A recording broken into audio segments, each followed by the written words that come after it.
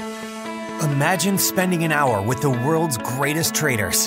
Imagine learning from their experiences, their successes, and their failures. Imagine no more. Welcome to Top Traders Roundtable, the place where you can learn from the best hedge fund managers and investors in the world, so you can take your manager due diligence or investment career to the next level. Before we begin today's conversation, remember to keep two things in mind. All the discussion that we'll have about investment performance is about the past, and past performance does not guarantee or even infer anything about future performance. Also understand that there's a significant risk of financial loss with all investment strategies, and you need to request and understand the specific risks from the investment manager about their products before you make investment decisions. Now here's your host, veteran hedge fund manager Niels Kaastrup Larsen. Welcome to another edition of Top Traders Roundtable, a podcast series on managed futures. My name is Niels Kaastrup Larsen. I'm delighted to welcome you to today's conversation with industry leaders and pioneers in managed futures, which is brought to you by CME Group. Today's conversation is taking place at one of the most important events of the year, namely the MFA Network 2019 conference in Miami. It's a great event where hundreds of investors and managers meet in a wonderful setting that allows for some very productive conversations. One of them is my conversation today with Stephen Wilson, who is a senior portfolio manager in the public market group at the Teacher Retirement System of Texas, Trent Webster, who is the senior investment officer at Strategic Investments for the State Board of Administration of Florida, as well as Jake Barton, who is a senior portfolio manager at Promus Capital, which is a multi-family investment firm. First of all, welcome and thank you for taking time out of your busy schedules to join me for this conversation where we will cover many aspects of the investment process. So I thought a really fun way to start would be to go back early on in each of your careers, specifically with your experience in the investment world, and how that led to where you are today, and perhaps also how those experiences along the way have influenced the way you think about investing today. So just to frame our conversation a little bit. And Stephen, why don't we start with you? Tell us about your investment journey and how that led you to where you are today at TRS. Sure. So first thing that comes to mind is 2008, global financial crisis. I was working at a private wealth shop that catered to very wealthy, high net worth individuals. And, I have a very vivid memory of it was I think it was March, 8th or 9th, 2009. As we all know, it was sort of the troughing point, but nobody knew that then, obviously.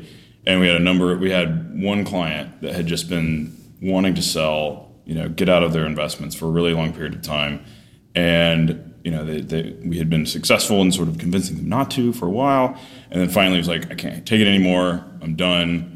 Go to cash. And then obviously the rest is history. So whenever later, as I progressed in my career and I was looking for a more long-term place to develop as an investor, going to a place like TRS was sort of a no-brainer because given the duration of capital that we have, we knew we could be the strong hand in the market and not make decisions like that. So being a mid-20s analyst during the financial crisis was a very eye-opening experience, and it just showed me the importance of being methodical and being critical and not quick to make decisions whenever you're faced with adversity in investing.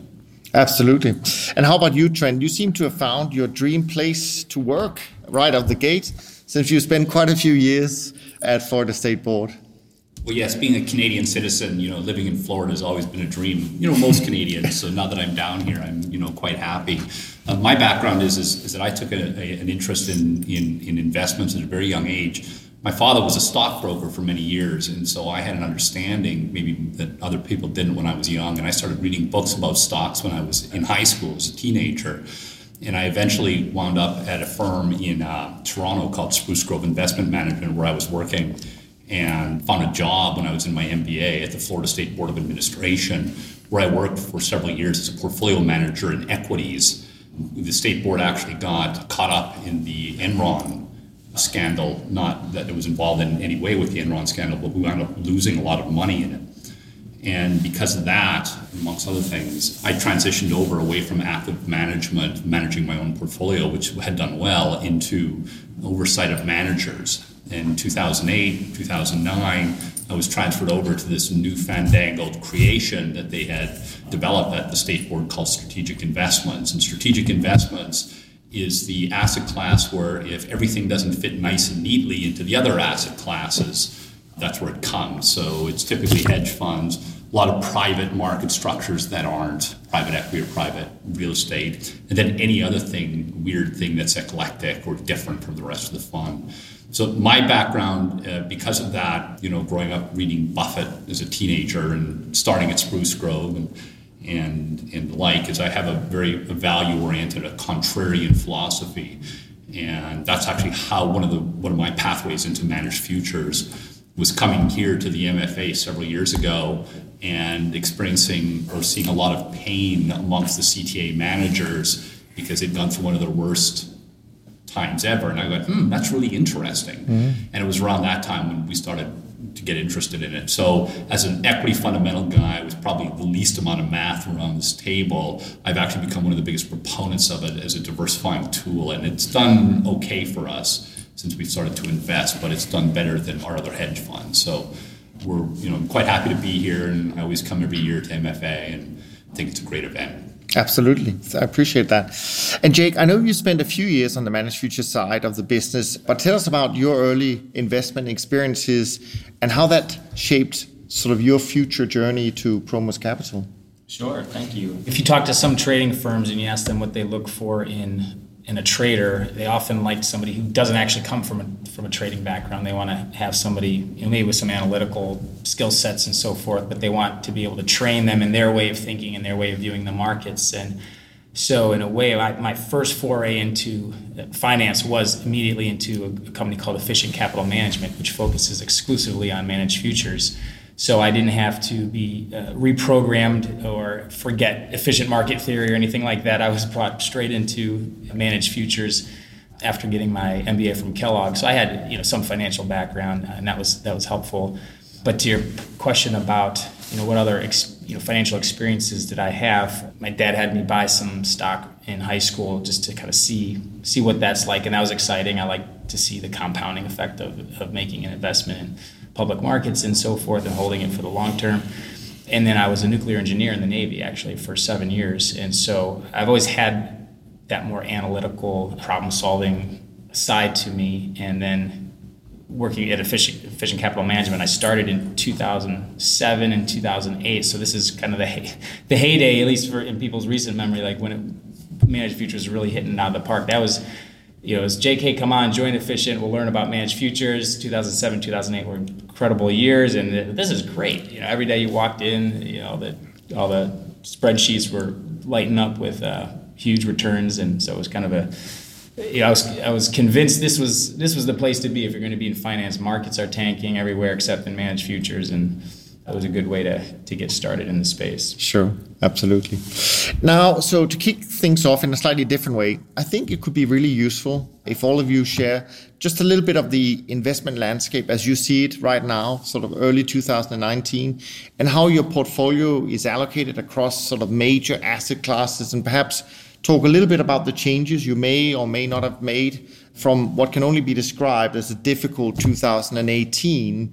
And Trent, maybe we can start with you and just see how you see the world right now. Right. So just a bit of background. So I oversee roughly $13 billion for the State Board of Administration in Tallahassee, Florida. And what's unique about us, or somewhat unique about us, is that I've got a flexible pool of capital where I'm running an alternative portfolio where I don't have to put any money to work at all if I don't want to. I can, in theory, liquidate the entire portfolio and give it back to the rest of the organization if there's nothing that I like. In practice, that won't happen. But what it does is it creates a mindset in the department or in the asset class that there are things if you do not like or do not want to allocate capital to, you do not have to force it in. So we have this flexible pool of capital, and also understanding that being a large state plan, we're about as nimble as a battleship. And so it takes some time for us to turn in any appreciable manner. For the last 3 or 4 years, I haven't been particularly enamored by credit or equity markets because a lot of the financial engineering and quantitative easing by the central banks, and thought it became very, very expensive in risk assets. So we spent the last several years investing in things with low correlation equities, such as relative value, managed futures, global macro, and those things. Now we're starting to switch away from that because we're starting to look through, if we're in a bear market, we think we are in a global bear market in risk assets, whether the United States is or not, the rest of the world is. And so what we're starting to do is start to get interested in risk assets because we want to be buying things when things get cheaper. So it takes us a while to maneuver, but when asset markets come down, we've started to look through the valley and start planning what we want to do into the bear market. It may or may not happen, we don't know, but we're trying to look out 3 to 5 years. And so we're now getting more interested in risk assets, and we will do more research in risk assets. In higher beta equity, we'll start looking at some credit where we're setting up some structures. We're looking at some riskier infrastructure, say in emerging markets, and so a variety of other things. So for the last 3 or 4 years, we've been defensive, and over the next year or two, we expect to get more aggressive. Okay, interesting. And what about you, Jake? How do you see the world right now? As a multifamily investment office, we're sort of somewhere in between maybe like a pension fund or an endowment, which has a really long-term horizon that they can plan strategically around, versus like a prop desk or a CTA, or doing shorter-term strategies, or even some hedge funds where you're really reacting more to the markets and thinking on shorter-term horizons. We have some ability to think long-term for certain clients. Other clients might have shorter-term needs. And then there's the added complexity of also needing to listen to the clients, and not, as a fiduciary, you're trying to guide them as the expert in investing in certain asset classes, but you also have a relationship that you're managing. So if those clients, just for whatever reason, want out of an asset class, even if it doesn't make sense, you try your best to convince them otherwise, but there's some give and take that needs to be done if you want to maintain that relationship. So it's a tricky balance to play. It's a science and an art.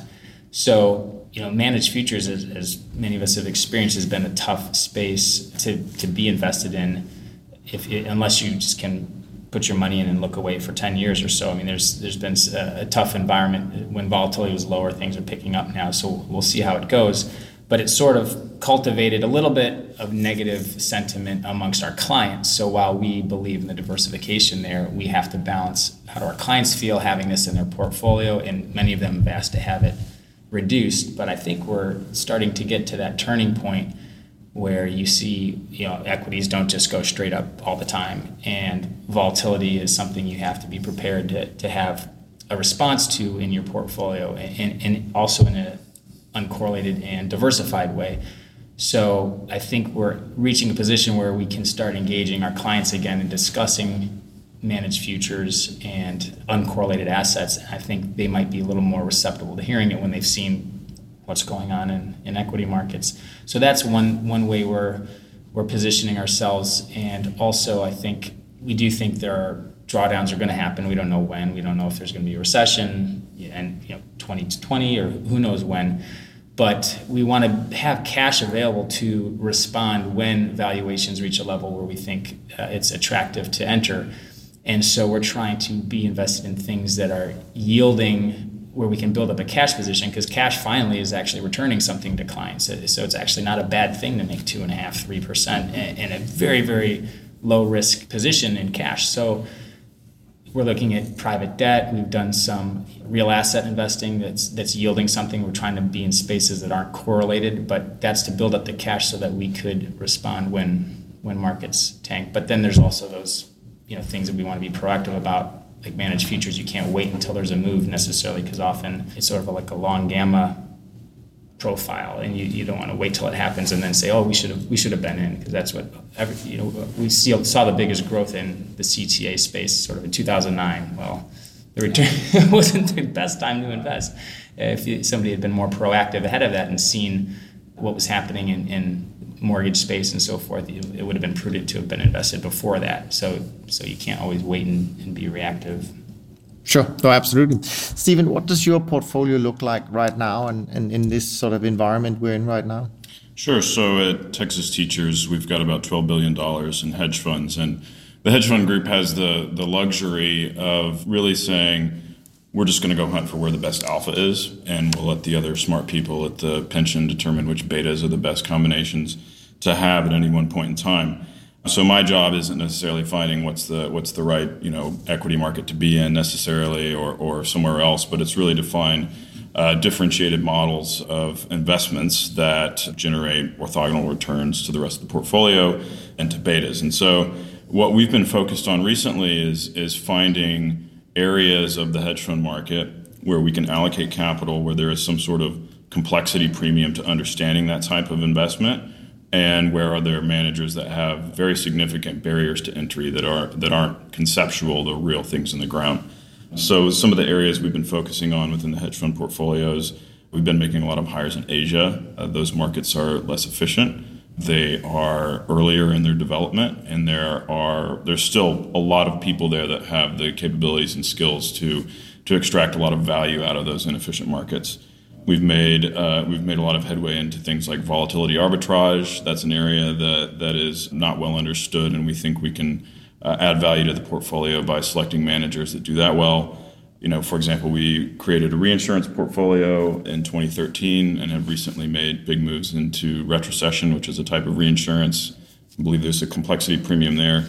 And then maybe more relevant to our discussion on managed futures, we've been in a pretty long process of transferring the bulk of our risk into alternative CTAs, which has been an area where people are able to sustain the return that they're generating much better than it seems like in the traditional program. So fortunately, like I said, I don't have the hard job of forecasting betas, but we do recognize that you can't just scattershot into hedge fund land and pick the blue chip folks and think that you're going to have a sustained advantage. It takes a lot of work, and that's what we've been working on.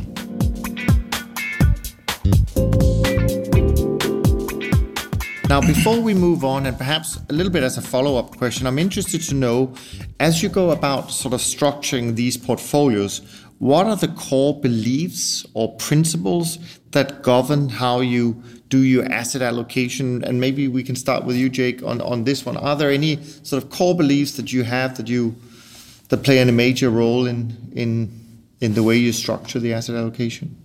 Yes, absolutely. We like to think that we're opportunistic, and it's always hard to do because it might sound like a crystal ball or something, and it's hard to do. But we try to look and see where are we in the business cycle, where are we in the credit cycle, where are we in the various cycles that whatever that asset class may go through, where are we in that process, and is now a good time or a bad time, or are we not sure? If we have strong conviction that maybe this is a good time, a space has been beat up and there aren't any underlying macroeconomic or major global reasons that the valuations are depressed and should continue to go down, but just in terms of looking at regular ebbs and flows in prices, we try to evaluate if it's a good time or not and buy cheap and sell high if we can. So that's one thing that we look for. We do like to we kind of agree with the smaller is better in most cases. It's not always going to be the case, but with managers, sometimes you find the smaller managers, they're hungrier. They're really trying to prove themselves. They're 100% devoted to their product. They're not worried about their fifth house or their yacht, or once they've made it big and they're bringing in the money, it brings other complexities to their life and also to their business. And then there's partnership and succession plan. There's all these things that can muddy the waters with them just focusing on what they do best. And also when you're smaller, you don't have as many slippage issues. You can kind of get in and out of markets much more efficiently and cleanly. You're not leaving a footprint wherever you go. So that's another thing that we look at is the size of the manager. We really value ethics and moral behavior in our managers. So that's something that we try to spend a lot of quality time with the people that we invest with to really understand them as best we can, or have really strong references from people that we trust. I think that's important. There's a lot of brilliant people out there who can be brilliant at making money, but they can also be brilliant about pulling the wool over your eyes. So we have to take that into account. I think generally we're sort of in between. Markets are efficient and inefficient, and trying to find where they are inefficient. Can we capitalize that in some way? And why is it inefficient? Why is there a dislocation? Why is there an arbitrage opportunity there? Why is this a niche space that few have discovered yet? If you can find something like that and understand the economic principles underlying the opportunity that's there, if it's all legitimate and it comes from sound economic theory, we try to find things that are lesser discovered, areas that aren't played in as well, and find the best person or the best team in that space to partner with, to come alongside, to try to extract some value.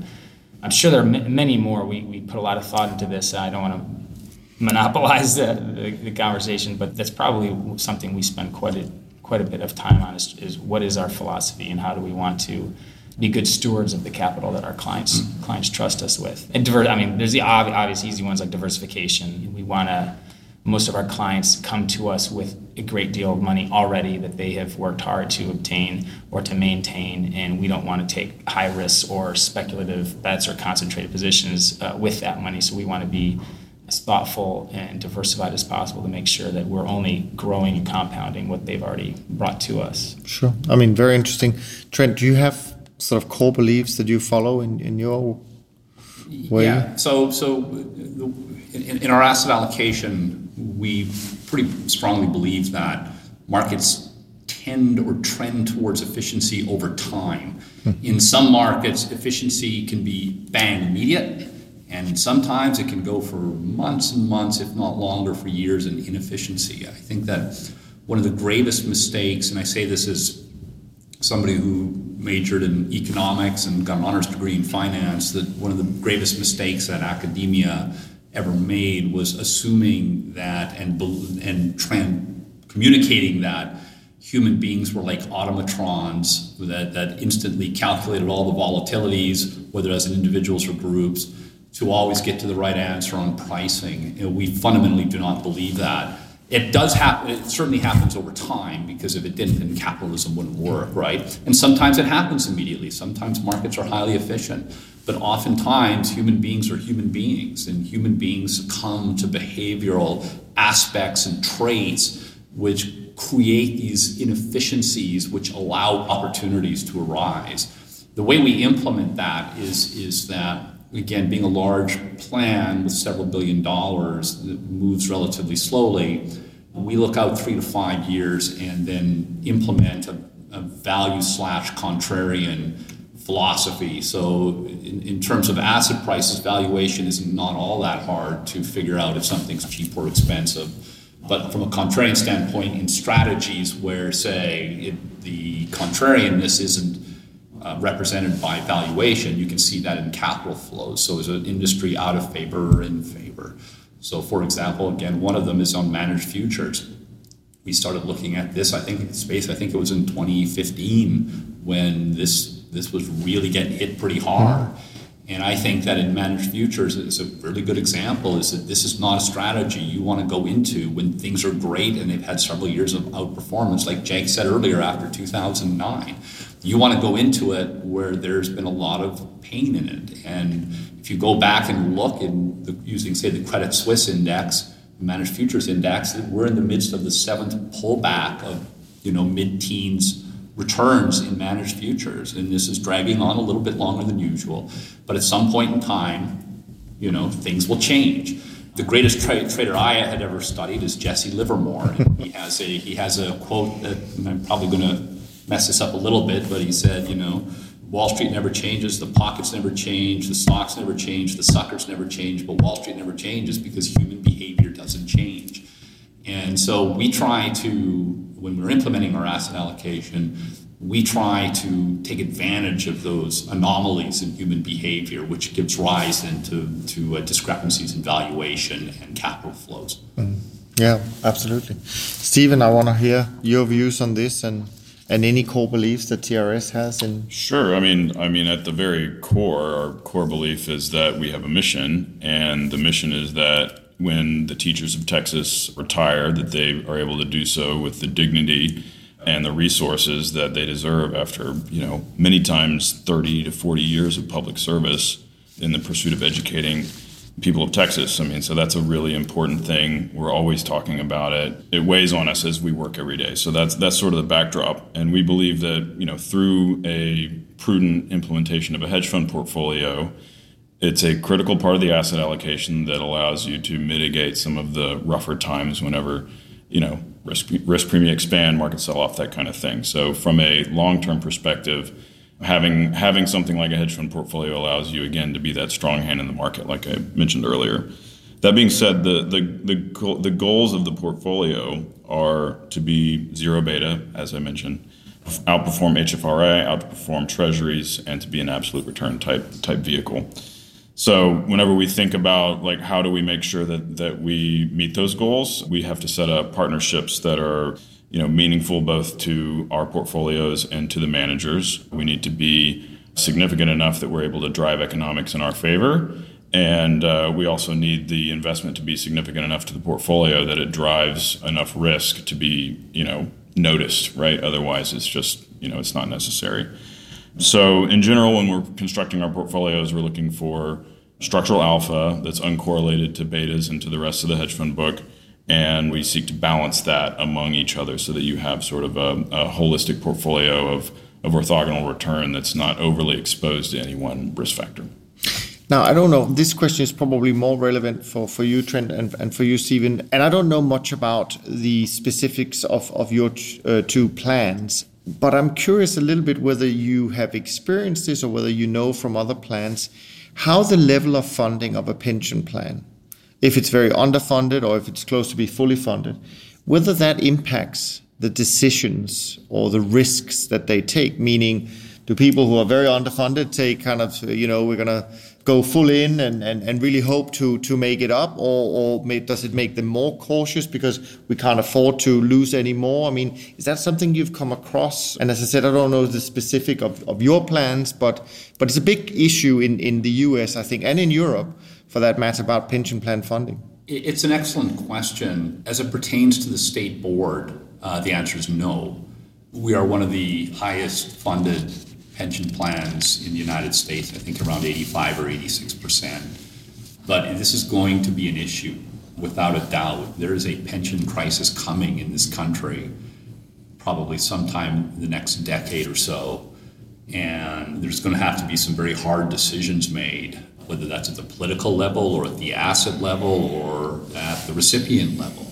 Something's going to have to change. And it might be that for funds which are underfunded but aren't so far gone that they'll never come back, which some pension plans are at, that maybe you do have to change the asset allocation and maybe you do have to take more risk.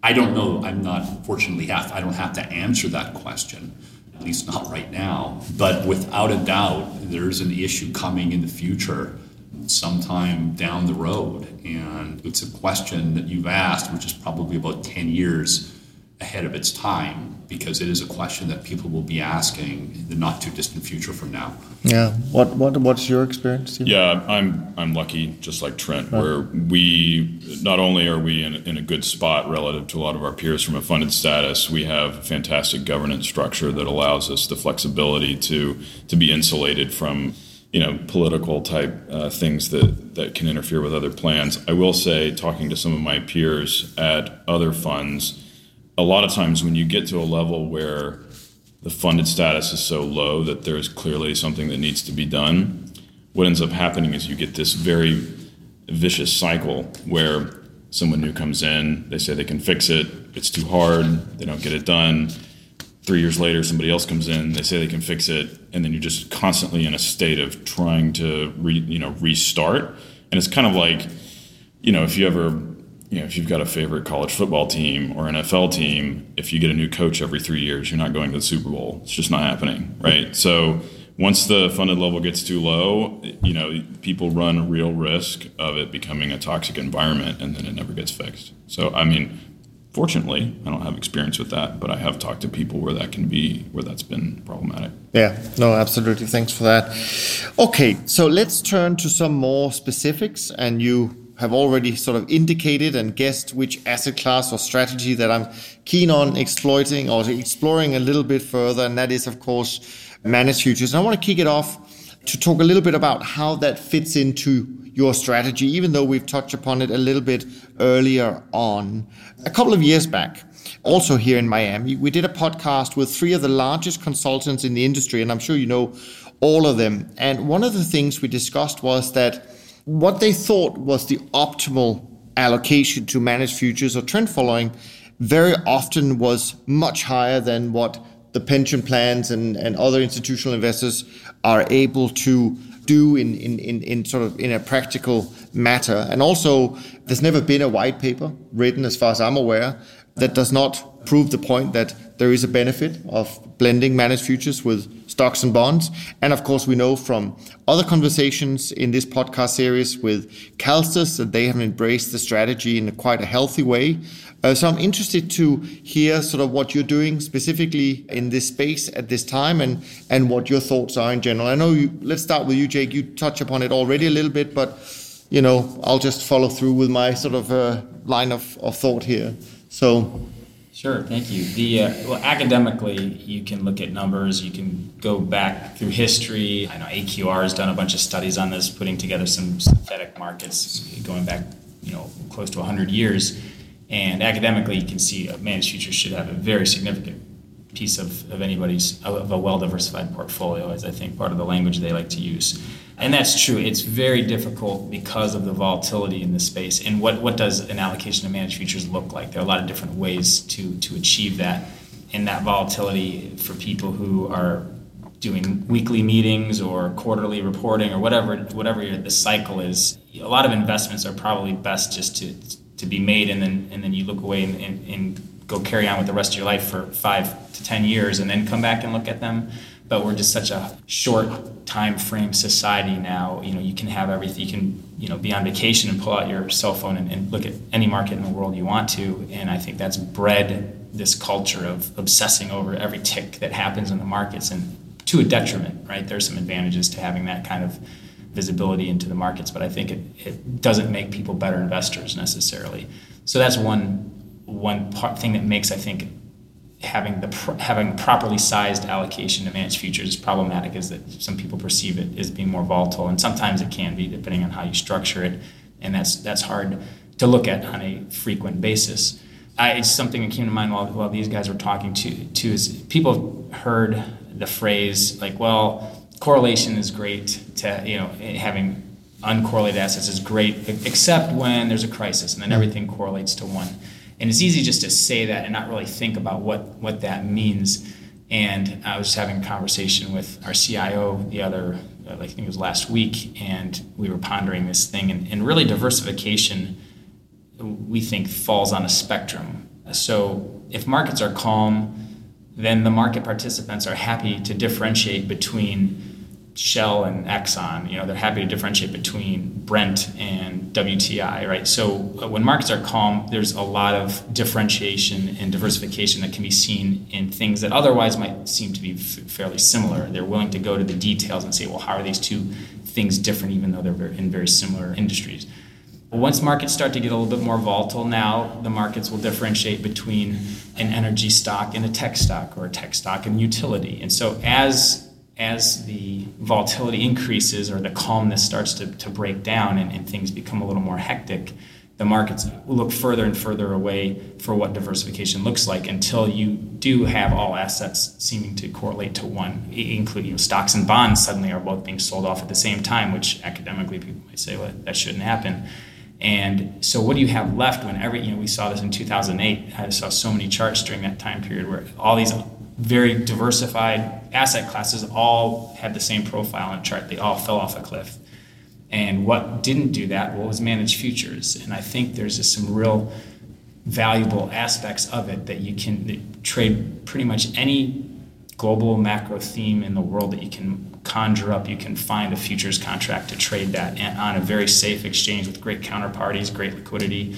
So when markets are falling apart and a lot of asset classes start to correlate to one and volatility spikes, you can, within managed futures, very easily find things that are going the other direction that make great hedges or make great alternatives to building that diversified portfolio. So being conscious of that, it's when markets have been, so take all the 3 rounds of quantitative easing and extraordinary low interest rates put out by the government, you have kind of this outside force acting on the market, suppressing volatility. That created this calmness, and so it was hard to really structure diversification the way we preferred to do it. But when that period ends and we're starting to see that volatility come back again, I think managed futures is going to start, crying out for a larger piece of the asset allocation pie, because it's just mathematically and conceptually it's a better place to to have your money when everything else is correlated. Sure. How about you, Steven? Is managed futures part of your lineup? Sure, absolutely. So in the absolute return hedge fund portfolio at TRS, CTAs are about 12% of the capital, which doesn't sound like a lot, but if you look at the amount of risk that they contribute to the portfolio, it's at any given point in time between 35 and 40%. And that's really in recognition that it's not a profile that we get naturally at the rest of the trust, and it is extremely diversifying for reasons that we've discussed and people know. That being said, I think there's a good way to have a managed futures allocation, and then there's a sort of lazy bad way to do it. The lazy bad way is, as everybody knows, just finding the thing that did well recently. I mean, as we know, most managed futures investments are not greater than 1 Sharp. They tend to be between 0.5 and 0.8. And if someone had a plus 25% year last year, they're probably going to revert to a 0.5 to 0.7 Sharp, and you're not going to get much, going forward. So you really just have to, I like the way Jake put it, just sort of like invest in it and then kind of come back in a few years. But you still need a few principles to do that. And the way that we've done it is to have as few managers as you need, but also to diversify across as many facets as you can in order to make sure that you pick up that one environment where some random market's trending really hard and that particular manager picks it up and you get some nice performance, because as we know, there can be long droughts between highly trending markets. So the way that we've done it is we've restricted the managers that we invest in to those that don't pick up equity beta, because that would go against the goals of the portfolio.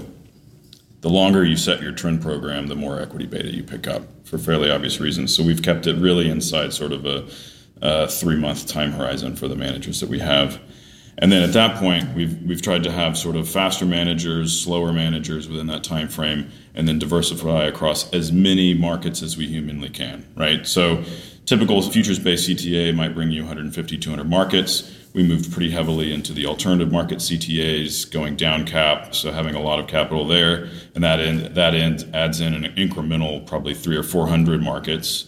And 2017 was a case in point where futures trend following didn't do that great, but there was a huge trend in credit that the alternative market CTAs picked up in CDS, and those managers were all up close to 20%. So the way that we've done it is stick to trend following, because it's a known and understood risk profile. We know what it's going to do. It's not a black box. And then have as many different differentiations as you think you need without doubling up. Like, we don't want people doing the same thing. So that's how we've done it. Sure. Fantastic. Great. And Trent, how does managed futures fit into your portfolio at the moment? Yeah, I'll make 2 comments. The first one is as it pertains specifically to the state board. In my group, in the strategic investment asset class, we divide up the alternative investments into 5 groups. We've got equity, we've got debt equity, real assets, diversifying strategies, flexible mandates, and managed futures falls into what we call diversifying strategies. That also includes global macro, relative value, insurance. And so these are things which should have a very low correlation to equity. That's currently about 20% of my book, and eventually we want to get it up to 30 to 40% over time. So we think that that's one of my, I've got multiple policy objectives, and one of them is to diversify the FRS or the Florida retirement system, and that's the easiest way to do it. The other comment that I'll make is more on a broader one, is that some of the changes that the managed futures industry has undergone over the last 2 or 3 years is enormously beneficial, I think, to the managers and to the industry unto itself. And by offering a stripped down, more beta version of trend following at a much lower price point, it just opens up the possibilities enormously, because there is no reason why a large pension plan shouldn't have a sizable allocation to managed futures. And if you think of someone like a CalSTRS, which I think is 9% in this diversifying strategy, that's a huge amount of money, of which managed futures is part of that. And there's no reason in my mind why large pension plans can't have 5, 10, or 15% allocations. Perhaps the only one being is, well, how big can the market really be? I don't really know, but the first movers that you'll get in there will do very, very well. So if I were somebody sitting on the other side of the table in managed futures, with some of these big funds, I would set on educating the investment community on the benefits of managed futures, and going to the consultants and going to the plans and telling them that this is why it's beneficial to you and why you should be investing in it. Plans already know this intuitively because they've got a big allocation to bonds. And bonds, which are going to return very little over the next several years, provides a diversifying element to a portfolio. So you could do the same thing with managed futures. Just on a risk basis, the work we've done says that you should have 30 to 40% in managed futures. That's probably too high.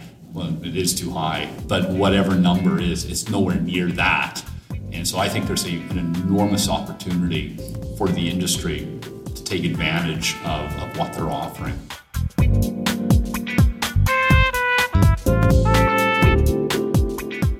If we broaden the scope and say, okay, let's not just talk about managed futures, we broaden it to sort of hedge funds overall. We know that hedge funds and managed futures often are in the press and not always with the best headlines. I mean, does this change in terms of the way you look at that? Or I mean, do you actually prefer more specifically kind of managed futures trend following because that has a specific role, or is it really something where hedge funds, you still like to have that as a, I mean, obviously you work specifically with hedge fund, but in a broader scope of sort of the pension allocation? Yeah, I mean, it's sort of, I mean, what's a hedge fund anyway? It's just a fee arrangement. It's a common fee arrangement. Managed futures are definitely on the more diversifying end. You know, I think if you looked at the universe of equity long short managers in Q4, I think they all had beta of 1, right? I mean, you're not getting as much diversity from that end of hedge fund land as you are getting, you know, from people that are doing things like, you know, fixed income relative value, managed futures, insurance is certainly not equity sensitive, you know, vol arb, that kind of stuff. Like that end of it is certainly much more useful from a diversification standpoint at a trust level than, you know, an equity long short manager. Sure. Anything you want to add to that, or? Again, you wouldn't not invest in something for the wrong reasons. And I think that a lot of investors make a mistake by creating this bucket called hedge funds. Well, to my knowledge, and correct me if I'm wrong, but nobody has ever had a conversation on whether or not they want to invest in custodial public markets funds, right? There's never ever been that discussion. But that I've just described to you the equity markets and the bond markets, right? Well, people think, well, equity and bonds, those are different things. Why would you group them together? Well, the hedge fund industry is so much more diverse if you look at it from that perspective, because equity long short and structured credit and global discretionary global macro and CTAs, it's just a wide array of risk factors. So the way we think about it is that we don't have a hedge fund program, but we have a program that includes hedge funds, and instead look at a wide variety of different strategies and risks and how does it all fit into the portfolio. So I think the hedge fund industry is under pressure for a variety of different reasons. But I think if people approach the hedge fund industry in a way that can be shown to be beneficial and additive to a portfolio, and not just in terms of equity returns, I think it has a future. But I don't think most plans are like that, because I think there's just, and you see it shifting away a bit, but there's still, too many equity long short funds in my opinion, and not enough managed futures fund. And I tell you that as a dyed-in-the-wool equity guy. I think that it's more beneficial just broadly having strategies in hedge funds that you can't get cheaper elsewhere, which you easily can in equity and in bond markets. So a kind of a funny anecdote about that. When our former CIO came in the mid-2000s, he wanted to ramp up the amount of hedge funds we had in our asset allocation. And the state legislature in Texas took notice and said, okay, well, we want to have like a limit on the amount of hedge funds. So initially we had a 5% limit that eventually got expanded to 10. But then everyone was like, okay, we have a 5% limit on hedge funds. Now, what's a hedge fund? Yeah. And there's not a definition, right? So we had to create a 9-point definition that says what a hedge fund is. And it's, I think Trent's totally right. Like a lot of things fall into hedge funds that, you need less of that. You need more on the more diversifying end. That being said, there's a reason that a lot of people are having conversations about the role of managed futures in their portfolio, because look at the SG Trend Index, which is pretty representative. It's flat for the last 10 years, right? So the question everybody has to ask themselves is, if I believe this is going to be some kind of hedge, what is the carry that I'm going to get? Is it positive? Is it negative? Is it, flat? So that's the tough thing right now. I'm curious to go kind of off script a little bit when you say that, and that is, do you think that we as an industry has done a bad job in trying to sell trend following? For example, you mentioned the SG Trend Index as a hedge, or should we have done better in actually saying, no, it's not a hedge, it's an uncorrelated strategy? And that means that it's not always going to be negative correlated. Well, the latter is certainly the most truthful thing, right? Because if you understand what a trend follower is doing, which is the most normal expression of a managed future, if you have a very sharp instant reversal in risk assets, you're going to lose money. It's not a hedge. That being said, I'm pretty sure there was a lot of managers out in 2010, 2011, 2012 saying, "Oh, look what we did in 2008," right? Yeah. I'm not gonna totally excuse the allocators for looking at it as a hedge when people. No, I think it's the industry. Maybe people weren't saying it's a hedge, but if you go around saying, "Look, 2008 up 15%," okay, that's what I'm hearing. Yeah, no, that's why I think the industry, maybe we should have done it better. Well, let me counterpoint to that. So the last 10 years, you're right, they haven't performed all that well. Well, from 1966 to 1982, the Dow Jones Industrial Average, I think, went up 1 point. So for 16 years, the Dow Industrials was flat, and you put dividends in there and a few other indices. It's a little more than that. But stocks for long periods of time have also been disappointing. And so what you're really looking at is that in 2000, at this time in 2009, you were at the nadir of the market. Like literally, we were like a month and a half away from bottoming in the worst financial crisis we've been in. And the prior year, stocks were down 40% and managed futures were up 18%. So you were measuring it from a high. Today, we're at a low for just coming out of a low for managed futures. So what you're looking is endpoint sensitivity, right? So you're right. But the truth is that in the real world, that's what boards are looking at. That's what consultants are looking at. I said, oh my gosh, there's been no return over 10 years. But time will shift, and you either, if you believe in this or if you don't believe it, I happen to believe in it. But I'm hearing a lot, I am hearing people throwing the towel in on these types of just basic trend following strategies. That makes me kind of bullish on them. Yeah, I agree. Now would be a terrible time to take down this part of your portfolio. That being said, you have to be able to stay in the game. Yes. Yeah. Right? And you have to have some prospect of not just printing year after year of negative. I mean, I don't know, what the last 3 years has been negative every year for SG Trend. Yeah. People, you're gonna if you're a firm and you're doing that, you're gonna go under. And that's true. But I would also say to that it's true for the index. But you'll find some trend followers who've actually done well. And that's exactly, When we started investing in 2015, we're up. Let's say 3 or 4%. It's not blow the lights out. Right. But that's that's not far off. In fact, it's a little higher than the rest of our hedge fund portfolio. So, it's... And to your point, Trent, you mentioned a kind of an old example of equities being flat for a long period of time. I think this week there was in the news an article about Italian equities that actually have returned zero in the last 25 years. I think the UK market, the FTSE, is the same for the last 18 or 19 years. It's no returns. Thanks for listening to Top Traders Roundtable.